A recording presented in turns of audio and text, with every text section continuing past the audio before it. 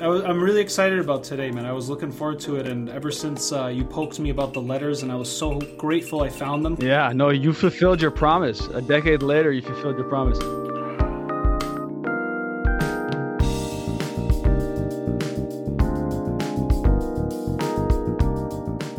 Number one, is it okay to doubt God? The meaning of life, Shafiq, is to be in the quest of making meaning of it. Everybody is more ignorant than they are knowledgeable. Welcome to another episode of Coffee with Kareem. I am your host, Kareem Sirajuddin, founder of Nude Human Consulting. Today I have a very, very special guest, Shafiq Ziada. Welcome to the show, Shafiq. Thank you very much, Kareem, for having me. So first off, before I started Nude, I was working in school systems. I worked at private schools over in Massachusetts, and then in the Bay Area, I worked at a public charter school. That's how I know Shafiq. And what linked us back together, Shafiq, I'm going to let you tell the audience. It was February or early 2009, and Mr. Kareem over here, who was teaching us a course, and I don't remember the exact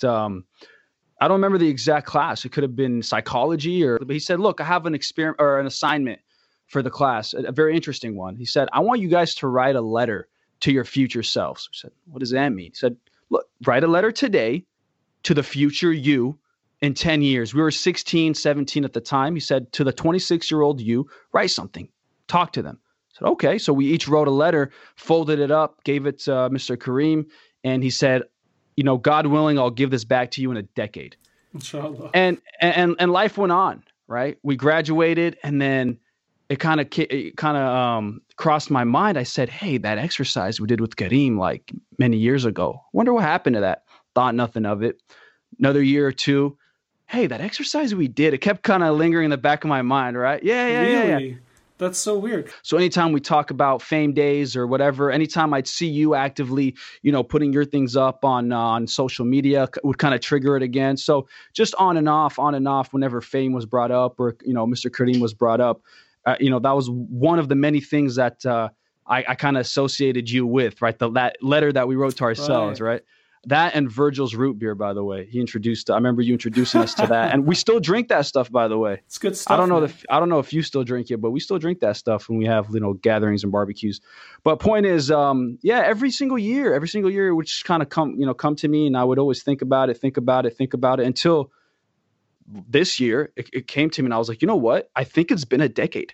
I really think it's been a decade. I knew somewhere around like 08, 09, 10, But I was like, I think it's been a decade. Let me reach out to Mr. Kareem. Luckily, thank you, Mr. Zuckerberg. We were connected on Facebook. So I literally just poked you on there and pinged you, said, "Hey, first off, how are you? How you doing? And secondly, where's our letters?" Where are our letters? Yeah. And at the time, I just recently relocated. This was we just got in touch about a month ago or before Ramadan, right? Right. So I had just relocated in the summer, and when we're moving, you're always getting rid of stuff and trash and all this. What do I need? All these papers and loose old job, this, that. So I was so worried that I may have lost it, or what if I tossed it in the thick of all the stress and moving? Right. But alhamdulillah, I did some digging and I found the letters, ladies and gentlemen, and it was so cool to find them. Even some of the sisters, they I forget which the three, they were always a clique hanging out.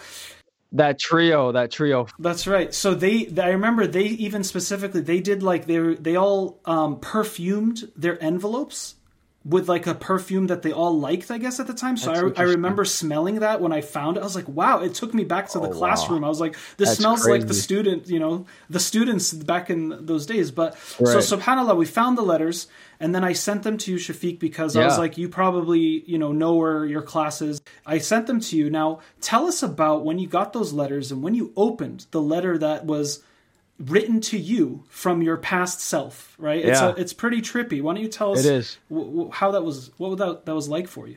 So, I mean, like you said, it was really trippy, honestly. I mean, the second I opened it and pulled out that letter, I stuffed a few things in there in addition to the letter, just old receipts from places that I used to go to, a little image of this character that I used to kind of, portray myself as, and immediately just straight to memory lane. Like I'm getting flashbacks of 16-year-old me. Like I almost felt like I kind of unlocked that 16-year-old me again, right? I was kind of remembering the way I dressed and the way I talked, the way I acted, the way I thought, the way I, the people I hung around with, just the second I opened that letter.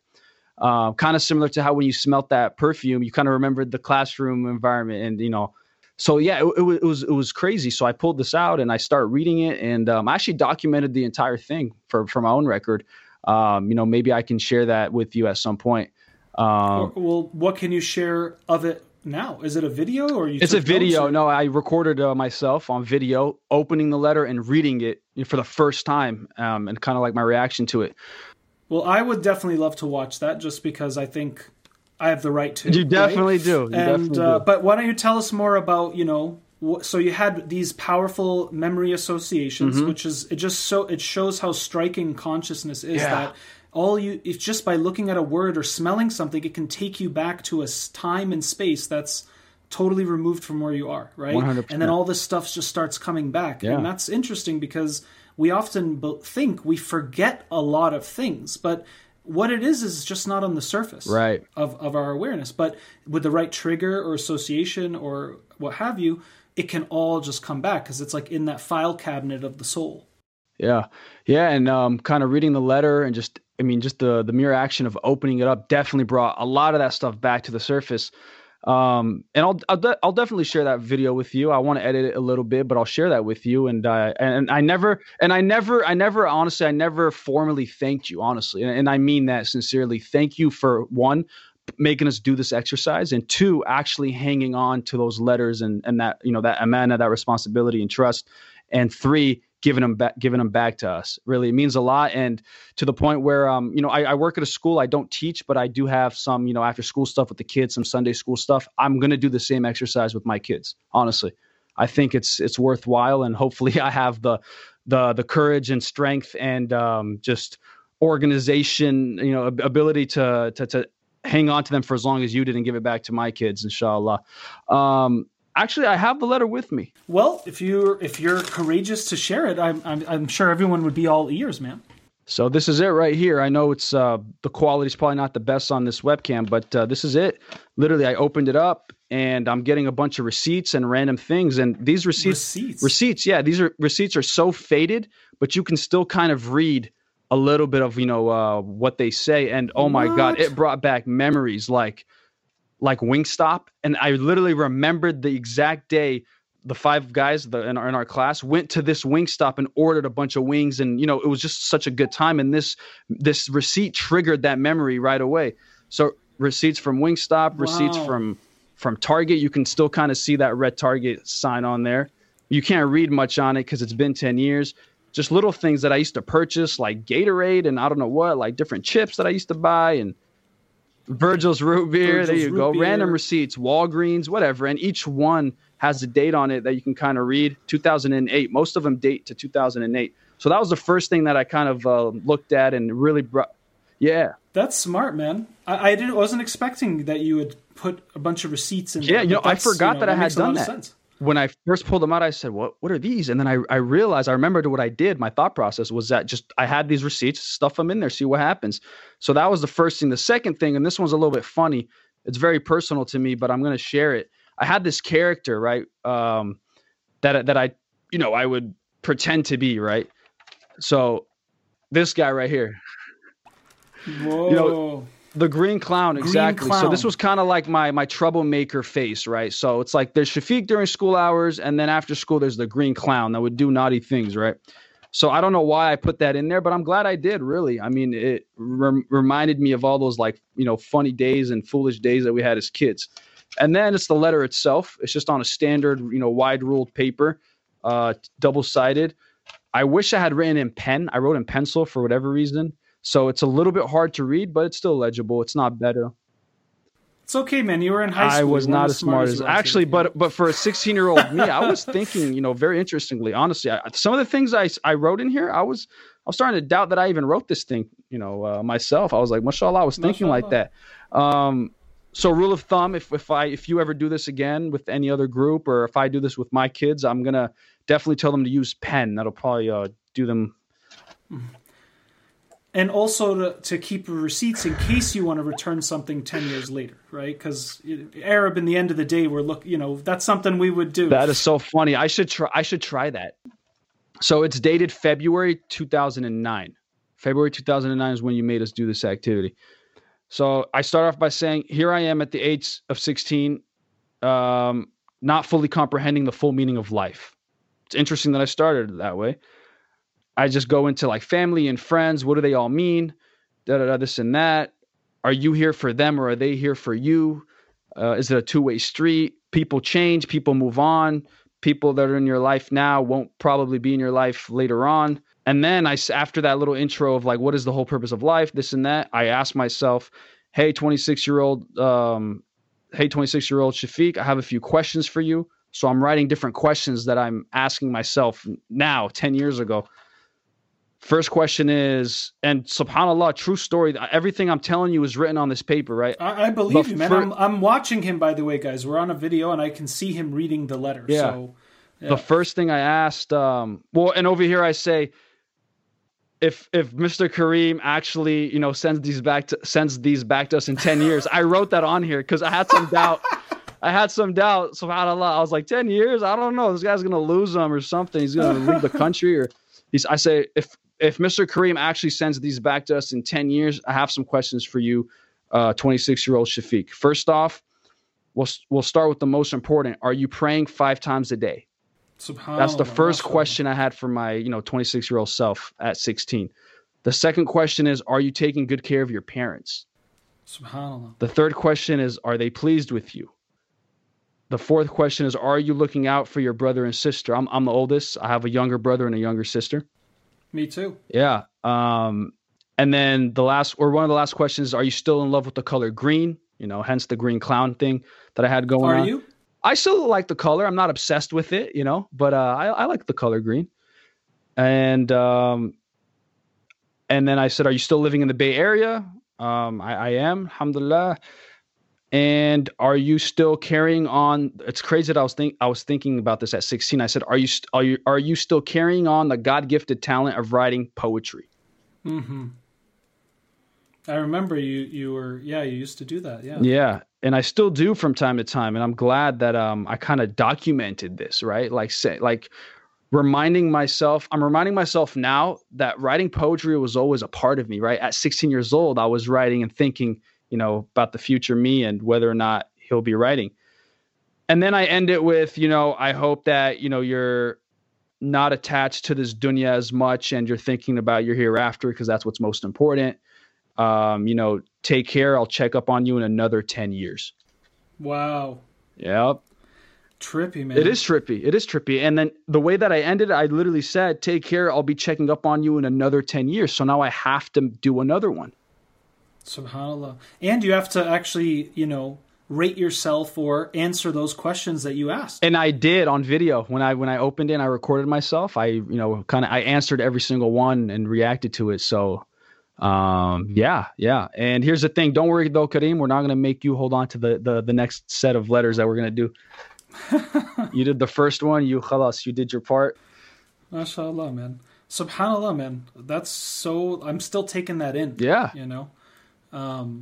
Yeah, no, I got goosebumps the first time I read it. I was like, wow, 16-year-old Shafiq talking to me, like in the present now, right? It was crazy that I was thinking the way I was thinking. It's almost, too good to be true. It's hard to believe, really, at 16 that I was thinking like that.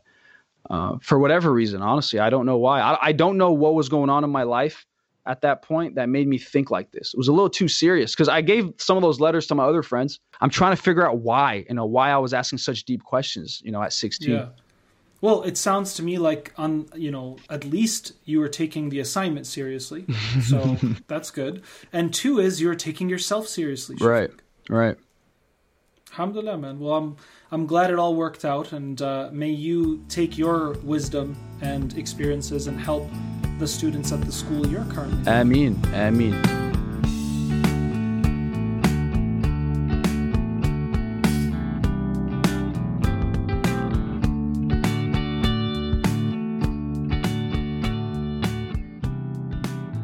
Today, we also wanted to unpack a very important topic. So you and myself were both born and raised in the United States. Right.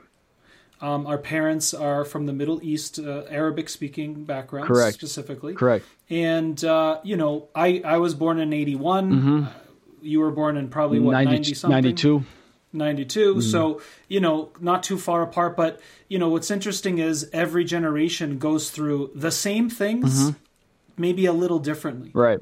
But one of the reasons why I was excited to talk to you, besides, the nostalgia and connection, is to kind of get, a little younger, fresher set of eyes as someone who's, you're 26, you 26. Said, you're working in a school.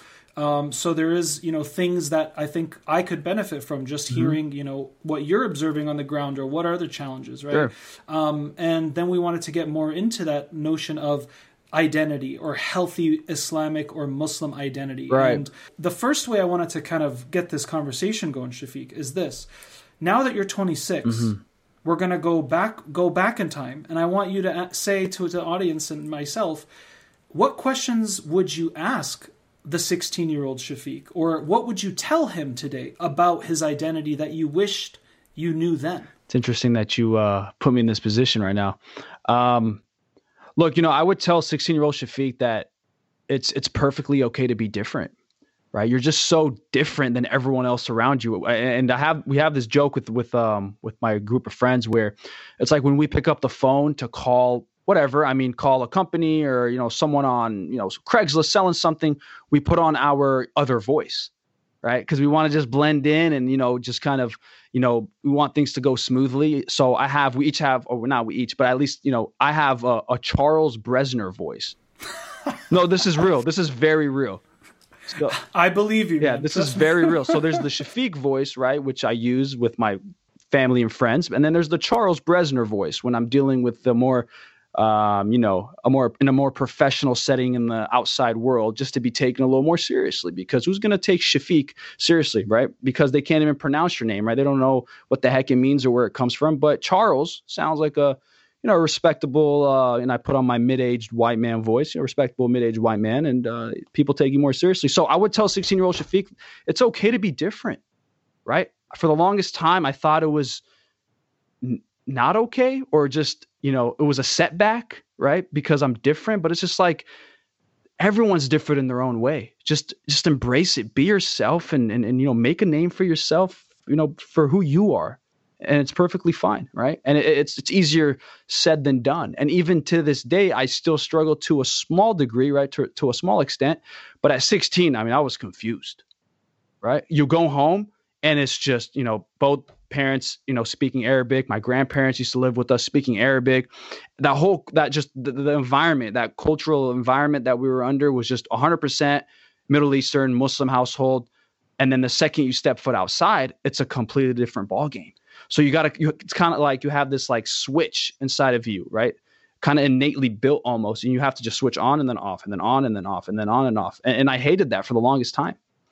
But now I've realized that it's probably one of the most beautiful things that I've experienced in my life, right? Having kind of like this dual culture that I've adopted. And 16-year-old Shafiq, like, it's perfectly fine. Don't stress too much about it. Just be proud of who you are. And if you don't fit into any culture that's current, like popular culture that's out there, make one for yourself. There are many others like you, and you go to learn that as you grow. The first thing I wanted to ask you is, now, from what I know and what I remember mm-hmm. when I was a young man, was being in school to kind of differentiate yourself in all the social hierarchies of a school. What makes you different is also what can make you cool, right? Depending on the context. Obviously, sure. You could be different in a bad way, like sure.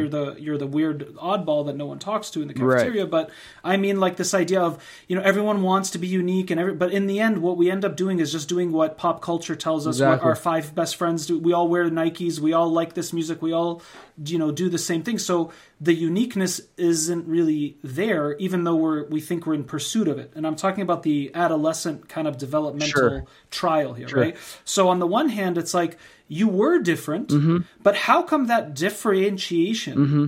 didn't make you that kind of unique and you're doing your own thing and standing out, like the good kind of different? Mm-hmm. Why do you think that was not necessarily the case for you and maybe some other young Muslims as well? Because we were just young and inexperienced. I mean, when you're just young, right? And we want validation from the outside, right? And it's like when you're different in your own way, but you see that majority of people are cool in that way, you're going to just gravitate towards that.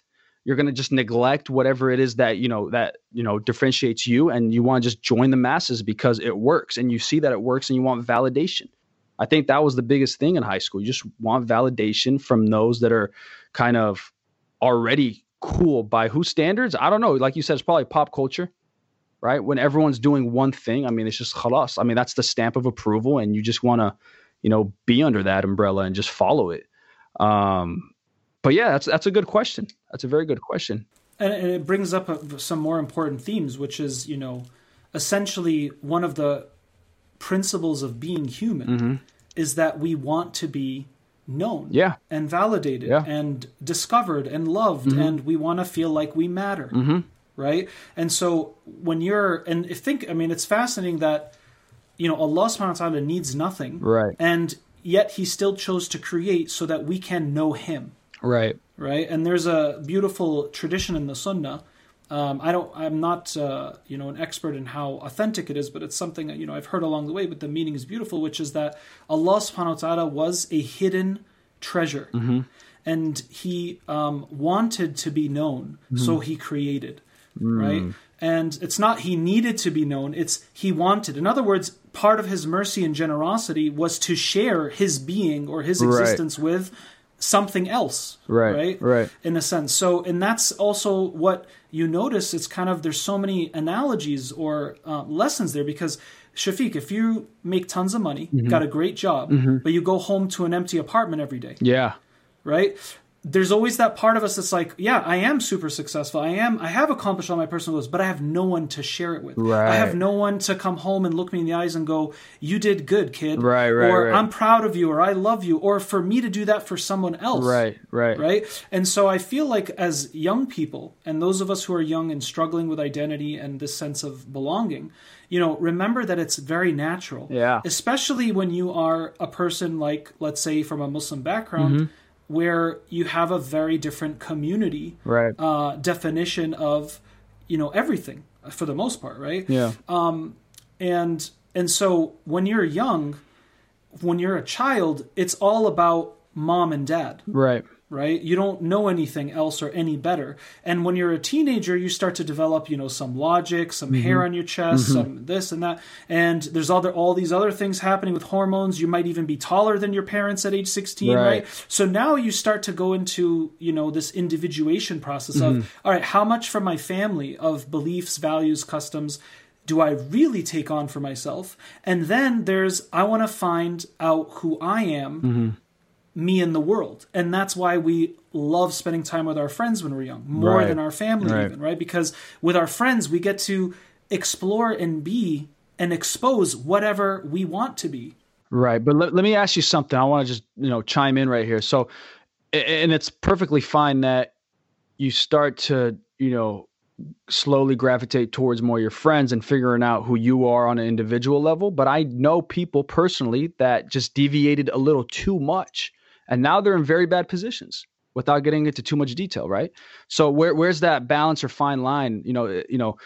And parents will always try to pull you back in because they worry about you, or they think you're going to go cuckoo or whatever. And, unfortunately, some people do. Yeah. And I've had friends that have kind of wanted to be their own, personality and be their own individual. And they just they were inexperienced. Like I said, they were young, and they just kind of went down a path where until now, SF, there's just no coming back.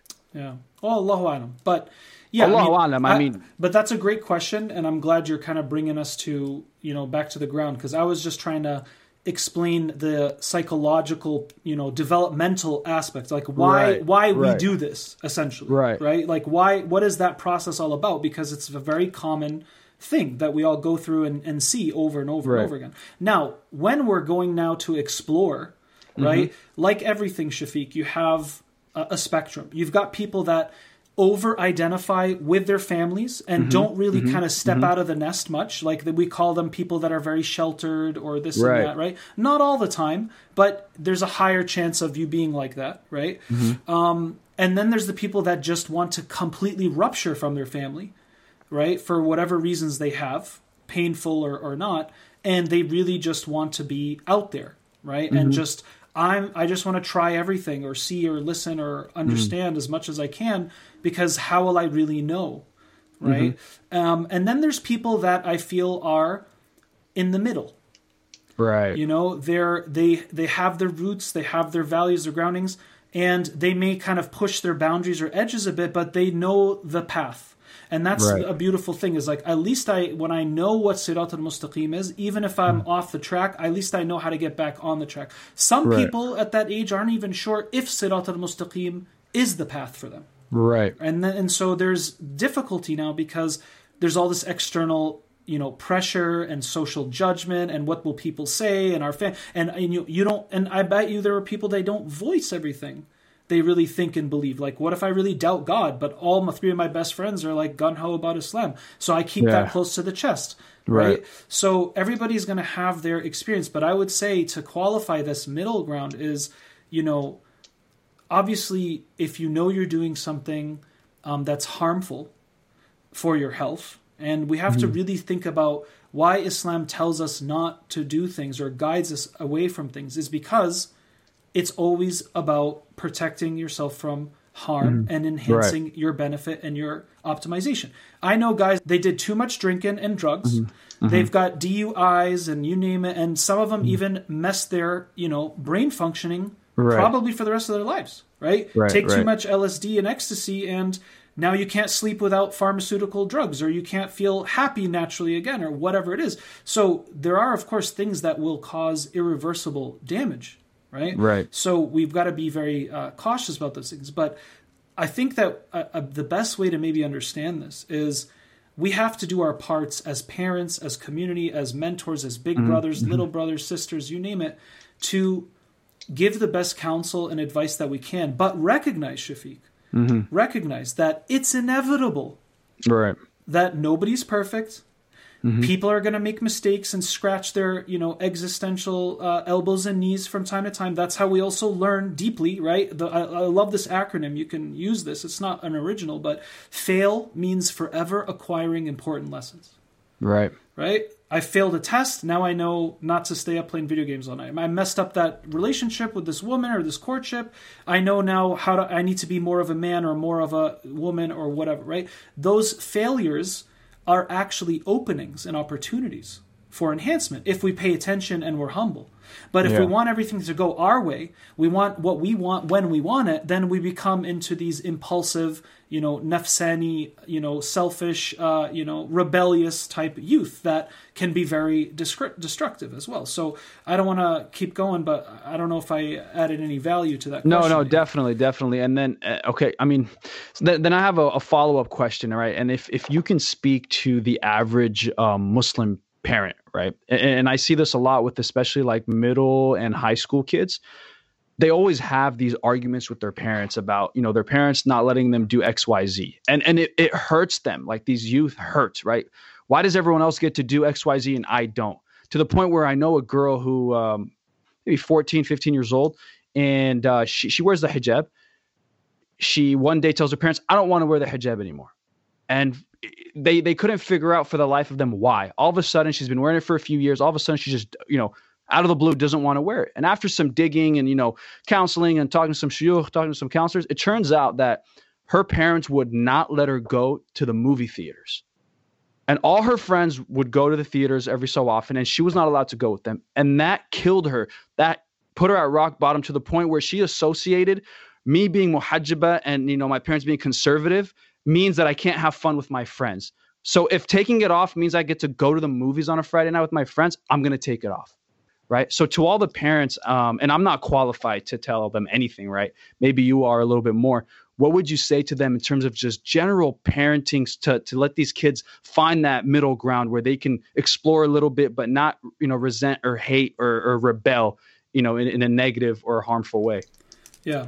Well, look, I grew up with my own religious trauma, and what I can say from my personal and professional experience is I think the crux of the matter here is our psychology of Islam, right? How do I actually make meaning of it? How do I interpret it? Why do I think that this is somehow being righteous versus not going to the movies or going to the movies, right?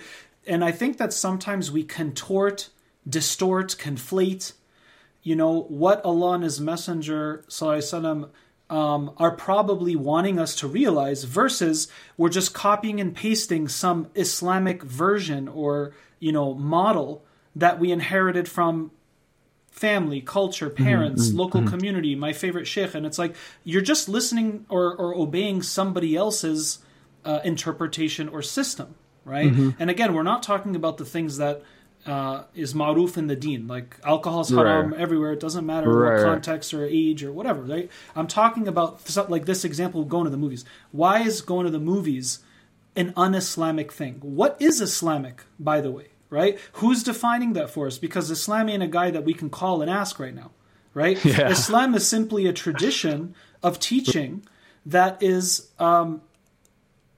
dedicated effort of Muslim men and women throughout the centuries who have tried to do what? Interpret and understand and make meaning and operationalize what Allah and His Messenger brought. Yes or no? That's essentially Islam, right? So everything we call the Islamic tradition is it's human construction, right? Beyond what is obviously what is the Quran and the authentic hadith and hadith Qudsi. Now we're getting into how do I take those principles and knowledge and values and use them to flourish or succeed or build or heal in my world, in my country. Because if the Quran is supposed to be for all people in all times, it has to be valued and valuable and interpreted for every age, or else what are we talking about here? So that's one. The Quran is alive. It's not static. It's kalam Allah. Is Allah's speech one meaning? No. That's the miracle of the Quran, is it's always going to have meaning and significance for people in every age, even if the verses were ahistorical. So bringing it back to parents is, I think that our, if we have unhealthy or imbalanced beliefs or constructs about the religion, and that impacts our moods, our behaviors, what we do and what we don't do, then we may actually cause religious trauma, right? Like this young woman, it's like she's now associated and resentful of Islam because in the name of Islam, she's not allowed to be a person, essentially, right? Or at least she's not allowed to, live in a balanced and normal way. And again, she's not asking to go in a limo in the prom and drink beer with her buddies. She's like, I just want to go to the movies with my friends, and it's even gonna, it's not even gonna be, it'll be a movie that's appropriate, etc. So why is that an issue? I can't answer for, any set of specific parents, but I think that often we fear what we can't control. And anytime you let your child out the door, right, that's a huge sacrifice in letting go of parents. Now, depending on the parental personality, they may be very anxious or insecure or had their own trauma, right? Like our parents who came here before we were born, who knows what they saw and how they were treated by people. Maybe that's still sitting with them 20 years later, so they're freaked out about their Muslim kids being in certain places at certain times of day. So I think that just to kind of close is overprotectiveness can actually damage somebody. Just like being too loose can also damage somebody. I would say we have to really ask ourselves, is this really what Allah and His Messenger would want me to do or not do? Or would they recommend it or be happy about it? And we really have to ask ourselves, what's the reasons why I don't do something or not do something besides the things that are clearly identified in Islam, right? Like, should I go to the movies? Should I have a long beard or not? Am I allowed, is it okay for me to, be here and there? And of course, Sharia and fiqh does give us some parameters and hudud. So obviously you want to hang out with some of these guys, they're decent guys, but they're going to be watching the game at a pub. Now you have a moral tension. Do I hang out with my friends who I really like, or do I put myself in an environment that Allah said you shouldn't? Now you're choosing between what you value and what Allah values for you. Now, not everybody can value what God wants for you right away, And that's why sometimes we've got to make those mistakes or step into these spaces, walk away being like, that was one of the worst nights of my life, or seeing all these people made me realize I don't want to be in this environment. And you come to that truth and meaning on your own. Yeah. I think that's very important for everybody to remember, no matter what the age is. You can't be Muslim by chance. You got to be Muslim by choice. And you become Muslim by choice by feeling like you have choices, right? That you have a voice. That doesn't mean you have your parents aren't allowed to tell you what to do or give you advice. No, they have to. But your parents are human and they're not always right or accurate, right? They might have their own, fear or anxiety or baggage. So choices helps the person develop confidence, a sense of self, a sense of intimacy with Allah, right? Yeah. Like we should know that I'm not going to the movies and smoking behind it because my mom will catch me, but because I got to get to a place where even if my mom doesn't know, do I really accept or believe or trust that Allah is with me or not? Right. Because if he is, then it's going to, alter or modify some of my behaviors, right? At least. So choices and having a voice, participating in our own lives, and there's a give and take between family members rather than we tell you what to do. You're always being told, and if you don't do, you're guilted. That doesn't develop a sense of strong identity, confidence, or assurance of your thoughts. And guess what? That person's going to have a lot more difficulty in their future job, marriages, families, and I see it all the time, right? People that incapable of finding their full selves, and then they might end up just becoming narcissists or liars because they're always trying to preserve this image for the family or the people. So I'll stop there, and forgive me for talking. And I've seen that. Yeah. No, I mean, that's great, because now I actually have a question for you on behalf of many teenagers between the ages of, let's say, 13 and maybe 16, 17. Number one, is it okay to doubt God? This isn't the first time to have some doubt. Have some doubt. This isn't the first time to... Is it okay to doubt God? And if I am doubting God, I mean, what's my next step?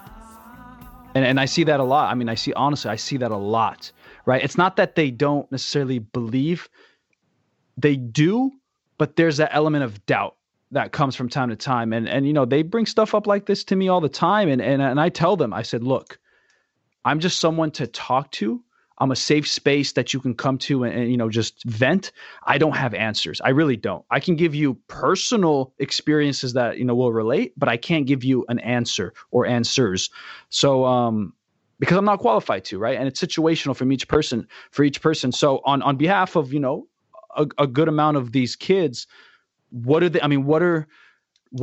do next when they're having these thoughts of doubt? What do they do next?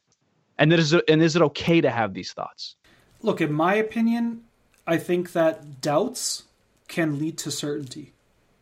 Okay? Because even the Shahada, akhi, it starts with La ilaha.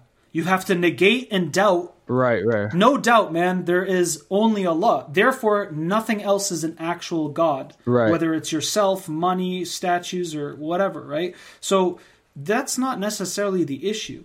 I think that if you have doubts, the best thing to do is to acknowledge and accept them rather than try to ignore them or now feel guilty or angry at yourself that you think these things, because sometimes it's your soul's own way of unraveling what it already knows, but what you don't know.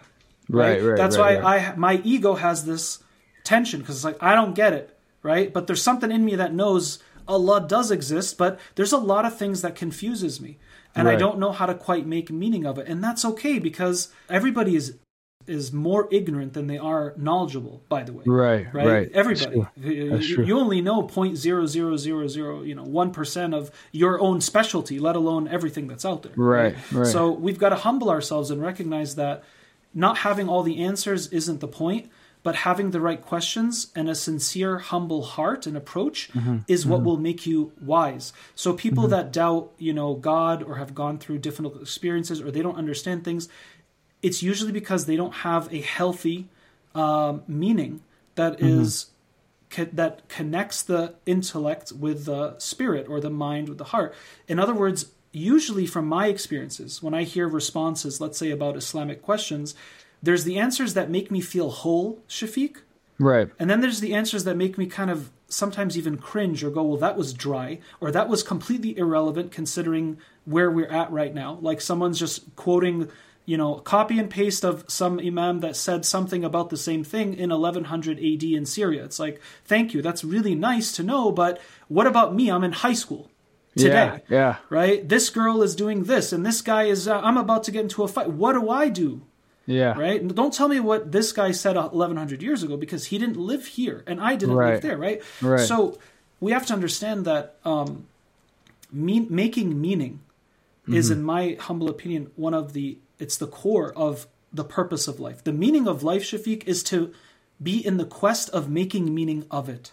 Right. And of course, alhamdulillah, we have a very strong start with the divine communications from Allah. Right? We have revelation and, these divine text messages that came, And so this is going to give us now a proper foundation for our worldview and to navigate things. Like, why is there evil? Why is life sometimes hard? How come people let you down? How come things don't always go according to plan? Allah tells us all of that stuff.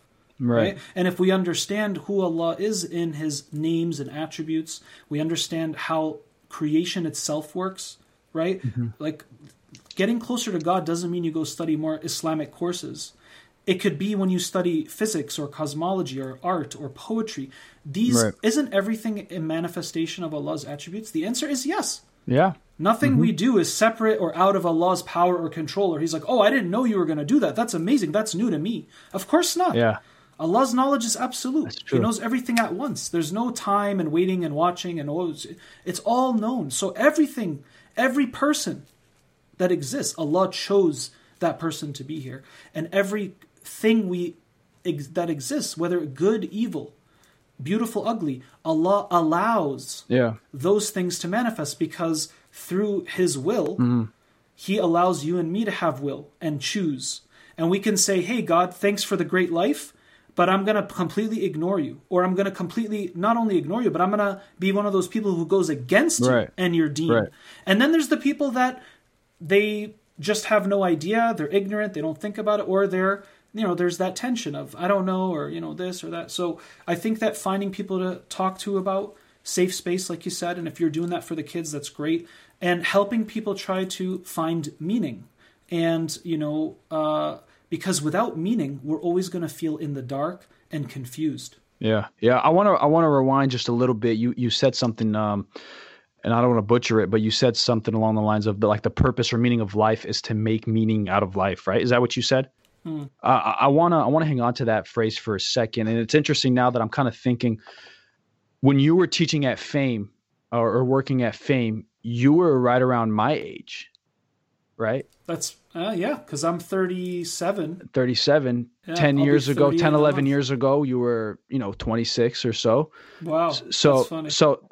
And when you said that phrase, it's kind of, I'm working at a school right now, right? I do a little bit of subbing here and there as needed for certain specific topics, but I work in an office, a little bit of administrative work as well. And I'm kind of thinking about that phrase that you said, like the purpose or meaning of life is to, make purpose out of it. And I'm almost there, right? At 26 years old, I feel like I'm almost at that point where I am making purpose out of it. And I want you to take us back to Kareem's shoes in 09, 08, whatever.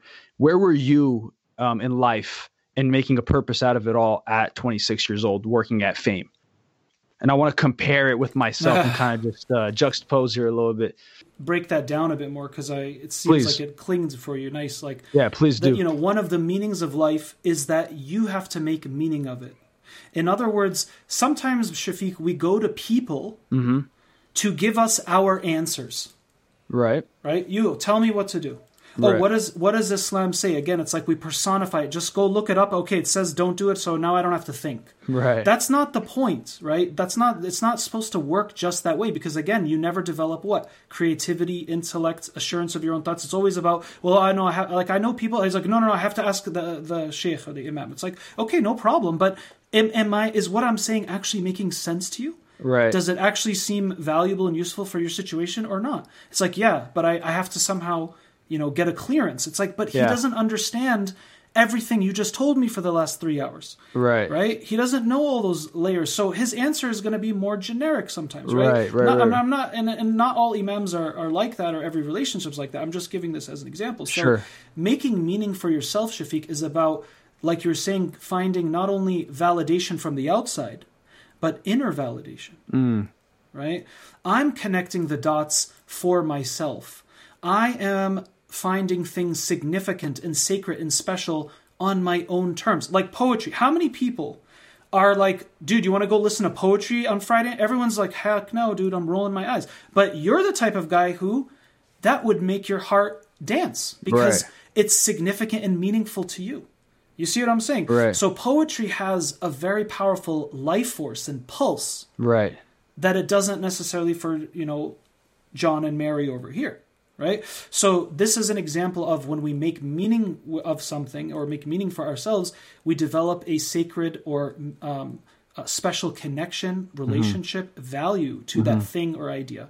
Now, as Muslims, meaning is given in two types.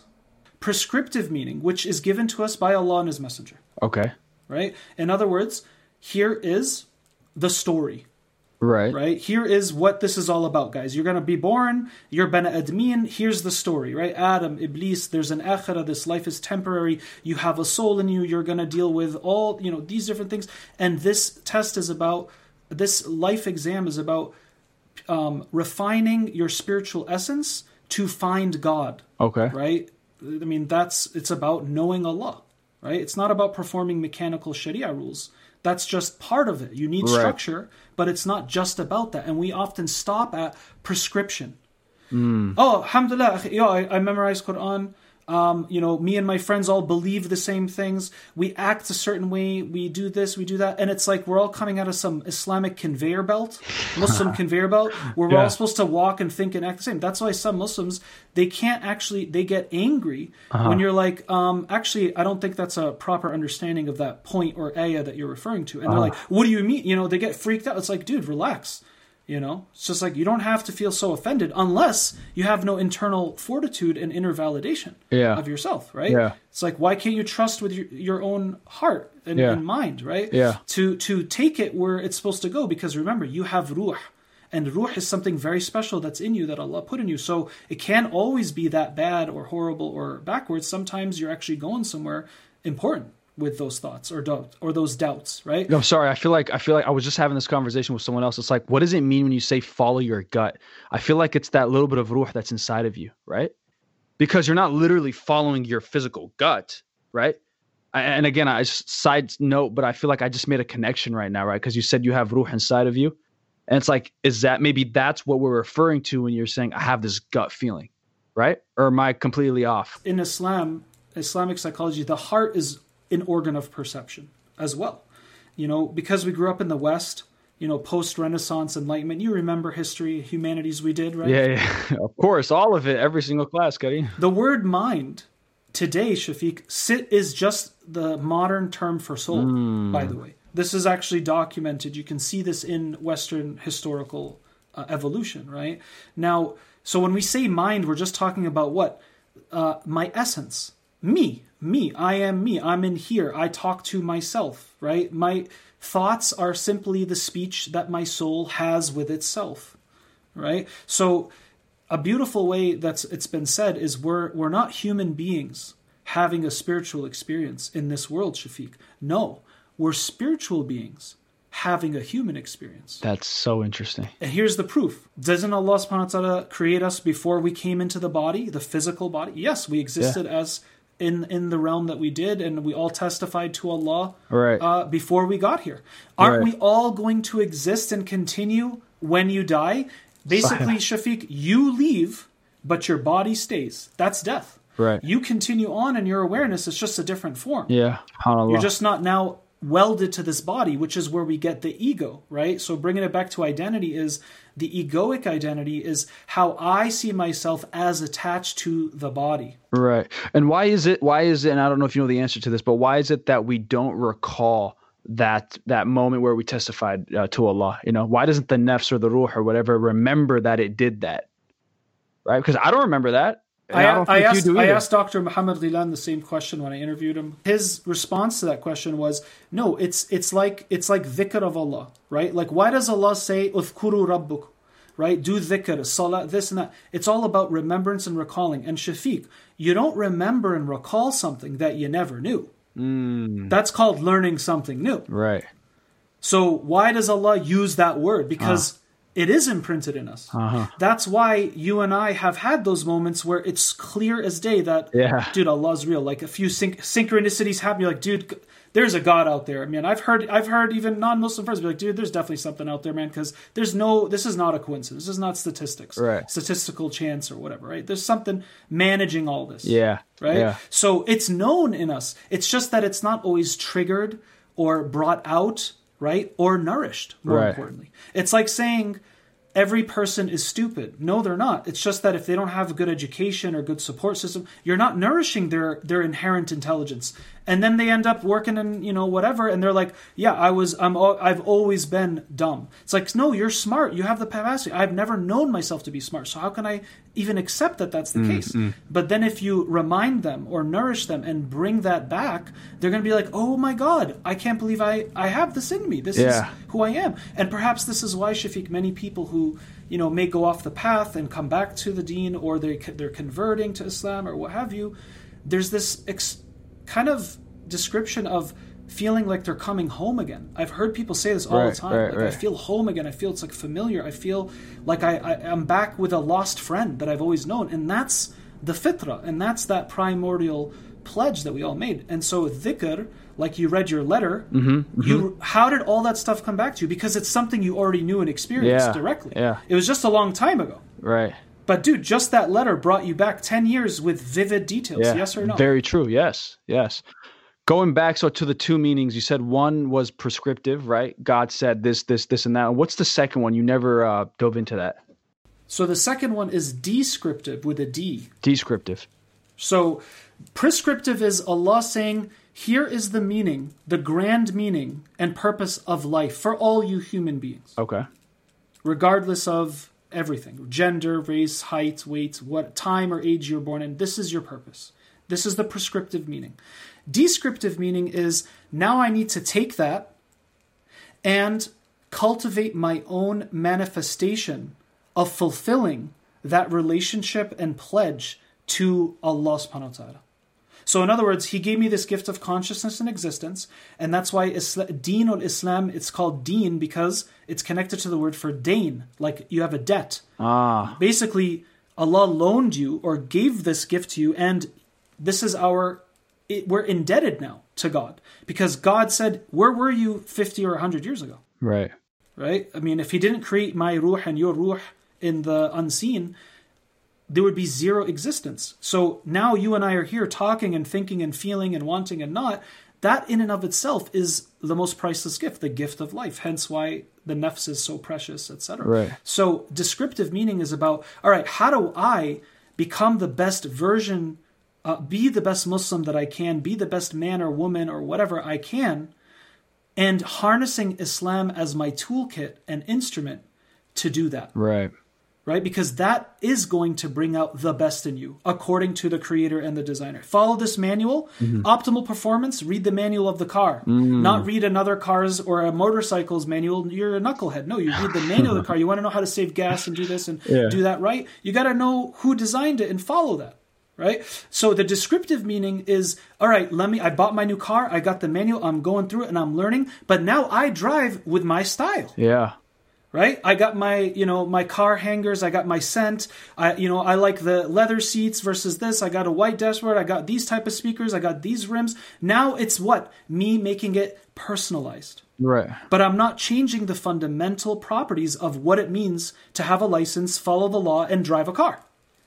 That's Islam. Yeah, but so many people, I feel like, look over at your car and the way you're driving it and just start judging left and right, and it kind of sucks because seriously, it kind of sucks because they're now forcing their interpretation of what the vehicle should look like, and they're just like, yeah, your vehicle is not right, and I mean that's something that I've just been able to slowly like not let bother me, like other people's judgment and because I realize you're not going to make everyone happy. This person's going to tell you this person's going to tell you that. This by the end of the day, and then you're going to lose complete, focus with and touch with who you are, right? And your descriptive, meaning and understanding of all this. I had two questions, if you don't mind, from an Islamic perspective, and I don't know if you know the answer to this, but what does it mean, or why do we have moments of deja vu? I want your take on that. I thought about that too, and again, this is just Brother Kareem's response, guys. Sure. Don't put it in the books or anything like that. But the way I see it is like this: if Allah Subhanahu wa Taala is Al Hayyul Qayyum, He is born, never born, and never dies. He eternally exists. Okay. And God's knowledge is absolute and perfect, which means He knows all things at once. Again, nothing new is going to happen outside of Allah's knowledge. It's Correct. Only pertaining to our perspective. There's no time and space with God. That's a created thing, right? So if all that's true, when I make deep dua or I'm really close to God in my relationship with Him, right? Or salah, or these times when, we've all felt those kind of epiphanies or insights, or for some reason, like I know people like, dude, you just see a sister, at a masjid, and you're like, I don't know what it is, man, but something tells me I'm going to marry that woman. And you're not even like, let's say like, oh my God, look at how beautiful, you're not even, drawn by her. It's just, you see her and there's this voice that goes, that's your future wife, for instance, right? And then subhanAllah, the conditions line up and 2 years later, you met paths with that person and you ended up getting married. Right. And so there's like these types of things, like I feel like I've been here before, deja vu, this happened before, or you pick up on these powerful intuitions or epiphanies or even visions, right? And this is accessible. And I think the way I've kind of made meaning of that is that if Allah's eternal, has absolute knowledge, you and I are the opposite of those things, but our relationship allows us to connect to God and we tap into God. There's now a co-participation and even, spiritual union with the presence of Allah. Hence why Allah says, "Udhkuruni adhkurukum." Right? Remember me and I'll remember you. That's basically God saying, if I'm on your mind, you're going to be on my mind. Right. That's what Allah's telling us. Right? Allah says, I know what you whisper to yourself. Call upon me, I'll answer, etc., etc., etc. So there's a lot of intimacy and personalization that we need to have with Allah. So when we start doing that, Shafiq, some of Allah's, barakah, that He blesses us with, rubs off on us or gets sent down. So you're able now to have visions, have these deja vus, or what I like to call you're experiencing the vibrations or the echoes of eternal knowledge. Right? So because think about it, everything's already known to God. Right. It's just not known to you and me. Right. But if I step into a room and it's like super deja vu, or I have one of these vivid visions that come true, that's Allah also, in my opinion, showing us proof that I exist. Boom, there it is. Your ruh is a powerful thing. And imagine how many resources, superpowers even, to a degree, you can get from that relationship with me. What are you waiting for? You're going to tap into textures of reality that are beyond the concrete, in-your-face, surface level understanding of, the world, which is what isn't, that's a very, one-dimensional thing. So you start to get through that. So maybe that's how I see it, as that eternal echoes.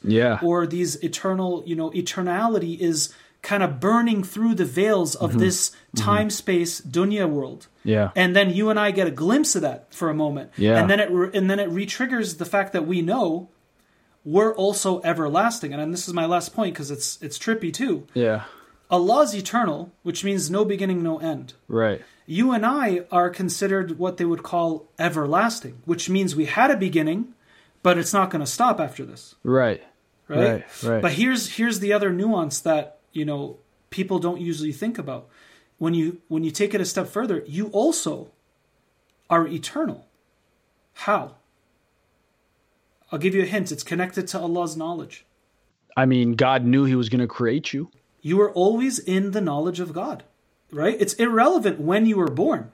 Allah, there was no day one with God or, in the past with God. The point here is that it's all absolute knowledge at once. So you and me, subhanAllah, even before he created That is our trippy. ruh. You're right. I'm starting to get brain farts because how trippy it is. Like I'm hitting that point where my processor is about to shut down because you can't really fathom, all Short this circuitry. And Exactly. But that is trippy. So subhanAllah. SubhanAllah. You've always been in Allah's knowledge. Yeah. And I think you kind of nailed it on its head when you said it's another way of God showing you proof of I'm here, right? I'm giving you a glimpse of that.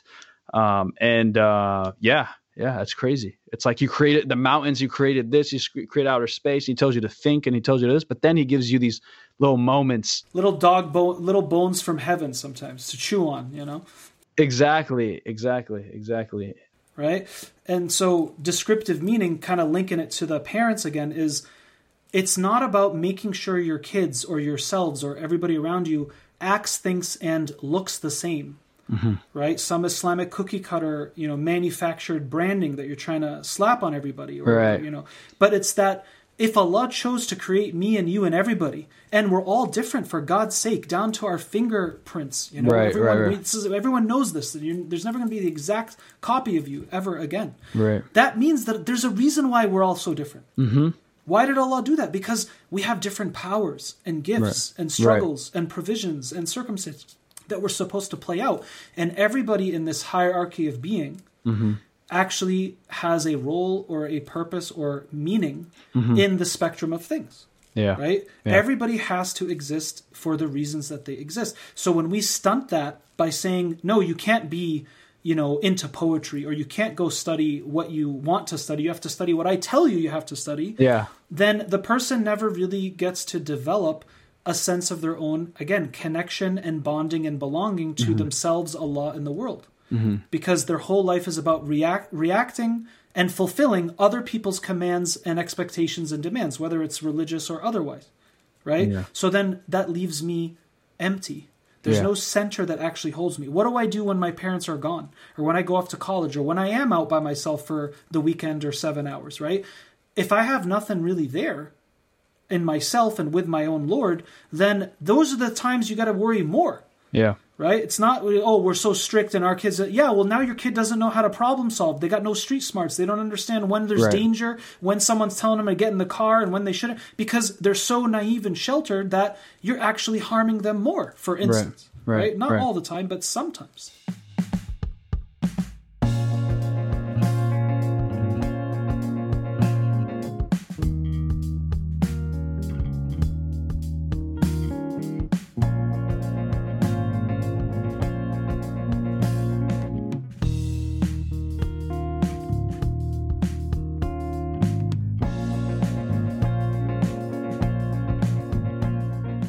So Hiba and I, my wife and I were talking the other day, and we're just kind of planning ahead, right? I mean, we want to buy a house at some point. We want to do this at some point, just whatever, planning ahead. And we really went ahead, and we got to, our kids down the line, inshallah, if God blesses us with kids.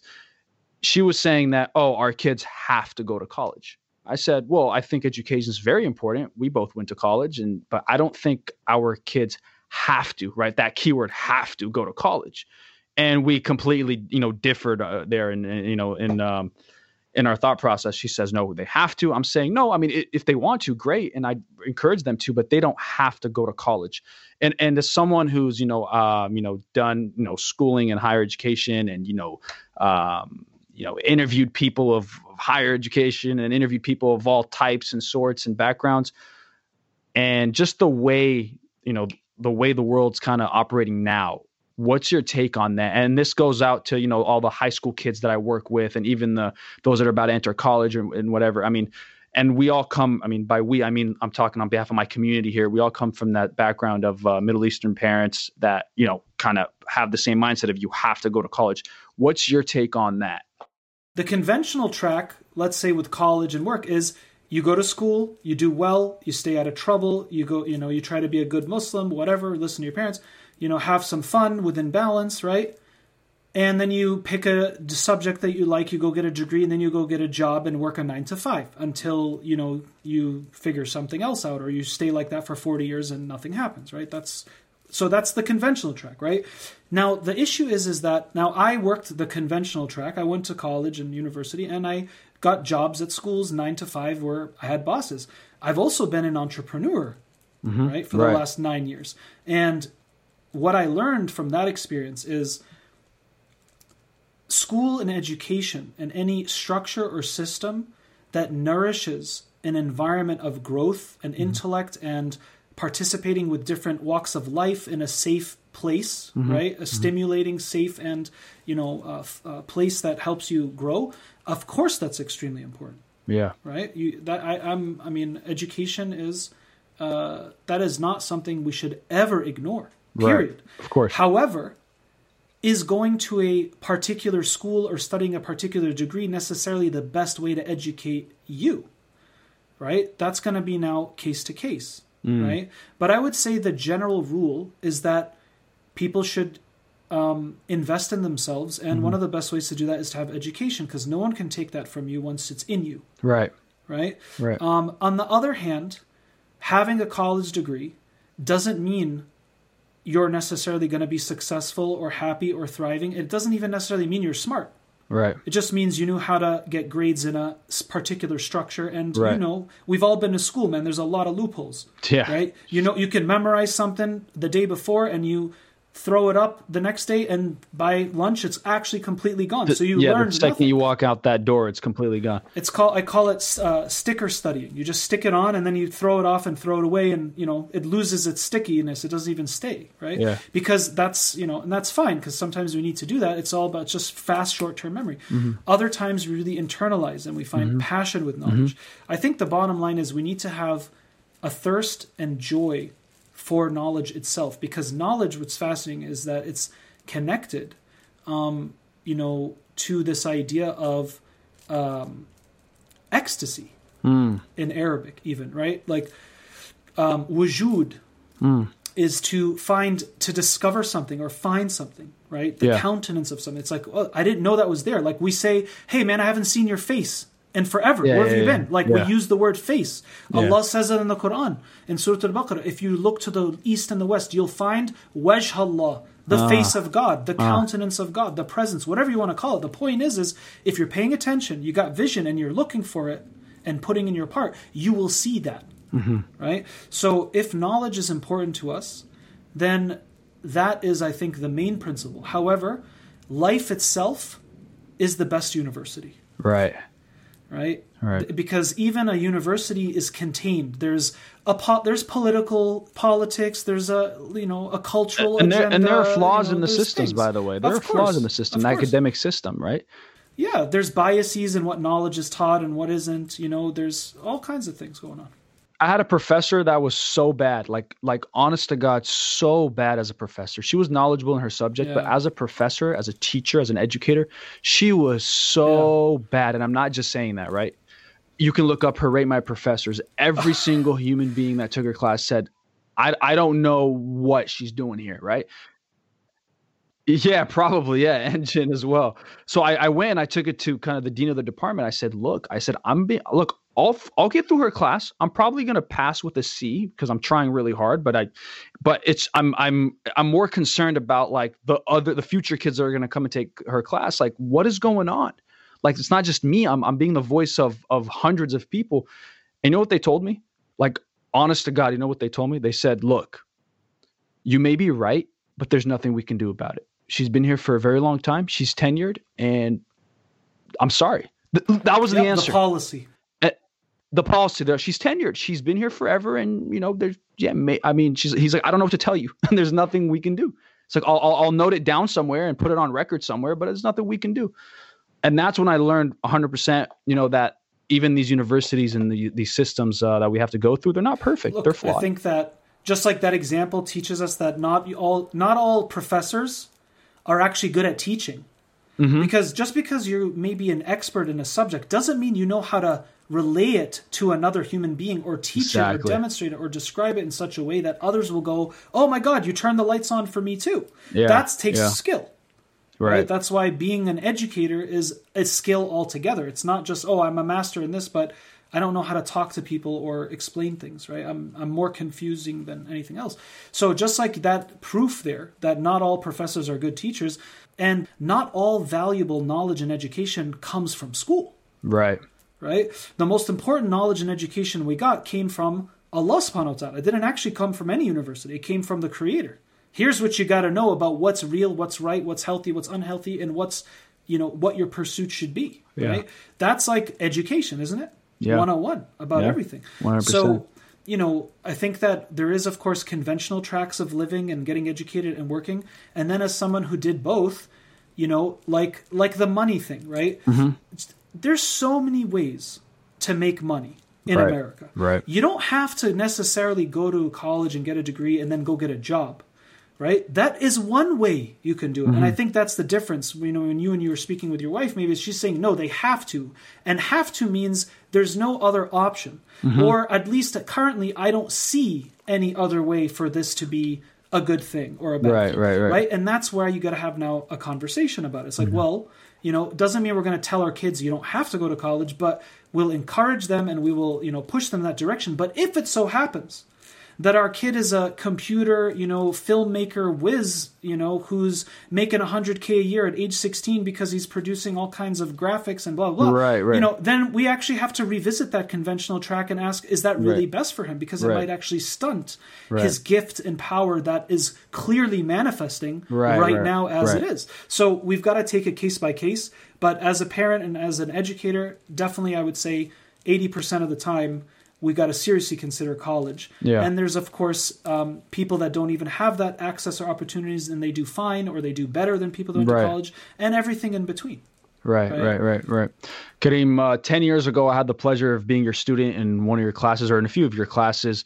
Today, I have the pleasure of being a guest on your podcast. And I know, you've gone the traditional, work, under an administration or whatever, at a school system. And then for the last 9 years, you've been your own boss in a sense, right? You're an entrepreneur. I wanted to ask what's next? What can we expect in the next 9 years, right? I mean, I know you have Coffee with Kareem, you have Noor Human Consulting. Pretty sure you have a few other things, on the back burner as well. But what's next? What can we expect? What's the next move? What can you kind of hint at? What can you kind of give away? What can you tell us about what's next, what to expect from Kareem? Well, first of all, I'm going to be... My motto these days is God, family, service. I hear you. Family, God, family, and work. Now, as far as God, that's a long discussion, but I gave you a little snippet. Family, I'm a father now, alhamdulillah. I've got 3 kids, so that keeps me very busy. And, of course, I have... my intention and plan for how to be, take on that amana fully, right? Be the best dad and husband and everything I can be. So that's 2 full-time jobs right there. Yeah.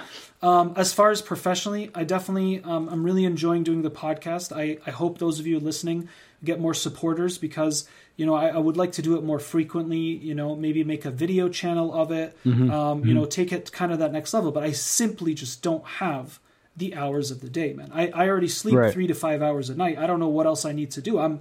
Alhamdulillah, can't say that I look on my days now and I feel like I wasted any time, right? Everything is something valuable or productive, or I'm learning or I'm helping or I'm in service. Right. So I'm very happy about that place that I've gotten to, and it's a great place to be. May Allah preserve it. So, I want to definitely see the podcast grow.